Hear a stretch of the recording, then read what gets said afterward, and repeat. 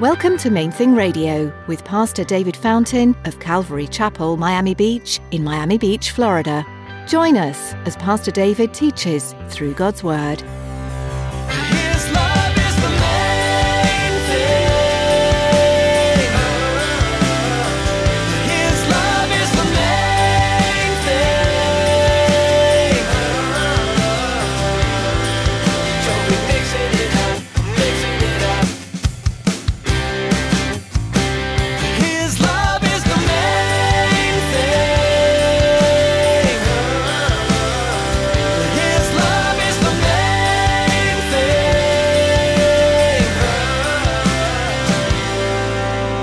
We love the gifts of the Spirit. The gifts of the Spirit are gifts, right? God has given these things. They're good things that we would prophesy and speak in tongues and see signs and wonders and see God move and confirm himself and show himself in all these different ways. They're gifts. These are good things.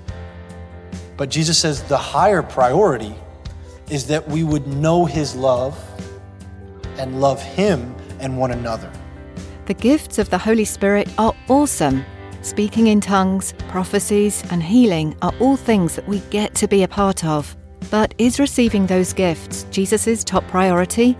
Today, Pastor David is going to remind you that Jesus wants you to understand his love for you and to love each other as he loves you. Stick around after today's message from Pastor David. I have quite a bit of information that I'd like to share with you. Our web address, podcast subscription information, and our contact information. Now here's Pastor David in the book of 1 Corinthians chapter 2, as he begins his message, Embracing Identity. His love is the main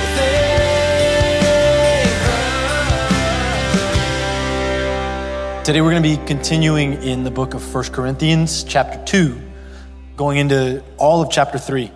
I wanted to clarify a little bit that it has been on my heart for a little while now with the teaching to explain that the way that we're going through these chapters, these kind of longer stretches of scripture, is intentional, because it's been on my heart to be deliberate, to be equipping us to be reading the word for ourselves.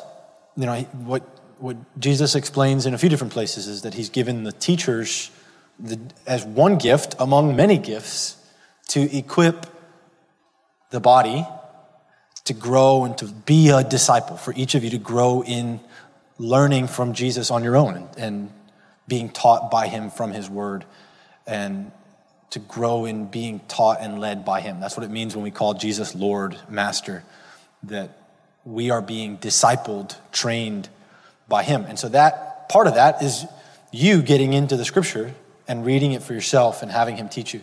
And so I'm kind of intentionally trying to read through here in a way that you can just continue in the same format at home, where you're just reading large enough chunks that you understand, that you get the sense of the context and what's being said, and beginning to unpack it so that you can grow in the things that he has for you with that. And so last week we read the bulk of chapter 2 and looking into God's commission to us to preach the gospel and his explanation of his wisdom, God's wisdom.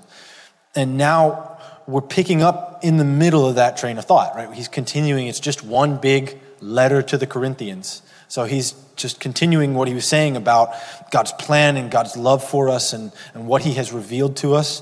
And he says now in chapter 2, verse 13, "These things we also speak not in words that human wisdom teaches, but in the words that the Holy Spirit teaches, bringing spiritual things to spiritual people," comparing spiritual, joining the spiritual with the spiritual. He brings the spiritual truths to us who have received the Holy Spirit.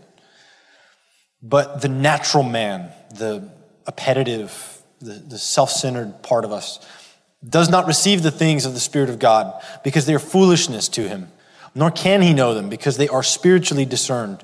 But he who is spiritual judges all things, but is rightly judged by no one. For who has known the mind of the Lord that he may instruct him? But we have the mind of Christ. And I, brothers and sisters, could not speak to you, Paul says to the Corinthian church, as to spiritual people, but as to carnal, as to infants in Christ. I fed you with milk and not solid food, because until now you were not able to receive it, and even now you are still not able, because you are still carnal, because where there are strife and envy and divisions among you, are you not carnal, behaving like mere humans? For when one says, I am of Paul, and another, I am of Apollos, are you not carnal? This is a kind of tricky, kind of odd passage, which again, that's why I'm reading it in the broader context. It starts to start to understand what he's saying. But I want to begin by clarifying that this distinction between the natural man and the spiritual man, the point that Paul's making in the context is not to exclude or to shame those who have not yet trusted in Jesus, but to rebuke Christians who aren't living the way God has called. And I'm making that clarification because if you're here and you have not yet trusted in Jesus, the point is he's not trying to puff up. He's actually trying to humble the church and have us take responsibility for the things that God has taught us. But if you're here and you have not trusted in Jesus, Jesus made very clear that his reason for coming was not to condemn, but because we're already condemned. Apart from Jesus, we already need his forgiveness. And so he came to give forgiveness. He invites us to receive his forgiveness and cleansing and his Spirit to give us understanding and even the power to walk in the things that he teaches. But if you're here and you have not trusted in Jesus, this is not meant to be excluding, but inviting you to know him. But now let me begin here by what he's actually talking about. He was explaining to the Corinthians that they were believers living in the flesh. And he's saying, this church, he had told them already, he's like, you overflow with gifts of the Spirit. He says, you prophesy and preach, speak in tongues, God works miracles among you. But he says, but you're not spiritual. It totally reframes what we would consider spiritual, I think, right? But what he's saying is that they're not spiritual because they're arguing and indulging in the flesh. Matthew chapter 22, verse 35. Jesus says, it tells us one of the Pharisees, a lawyer, an expert in the law, asked him a question to test Jesus and said, "Teacher, which is the great commandment in the law?"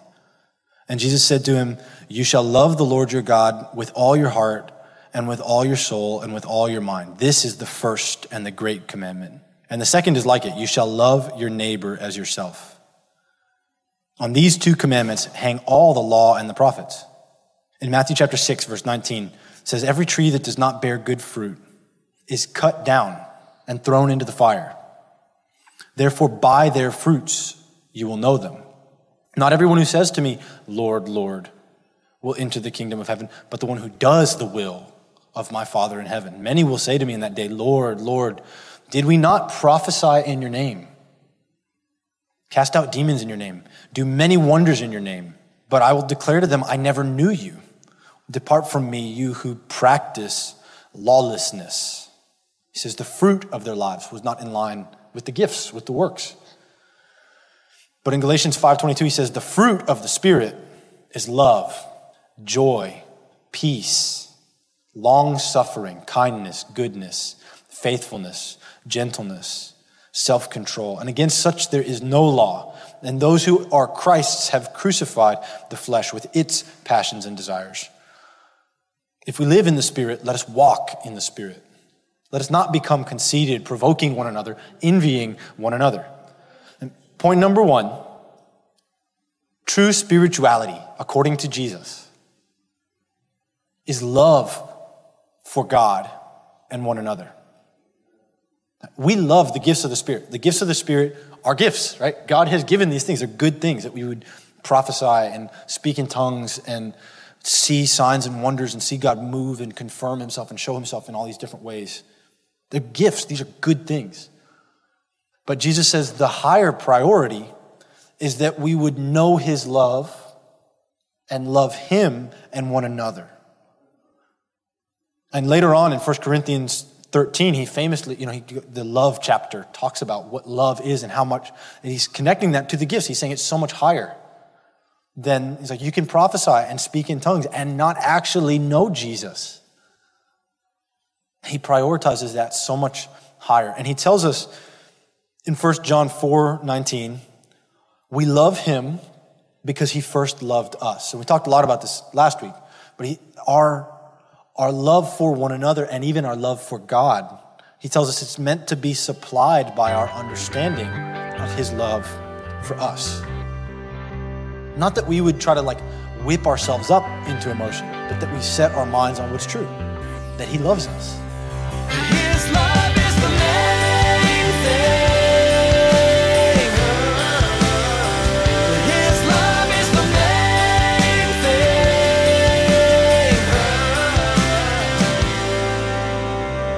thing. We're so glad you tuned in today for today's message in the book of 1 Corinthians.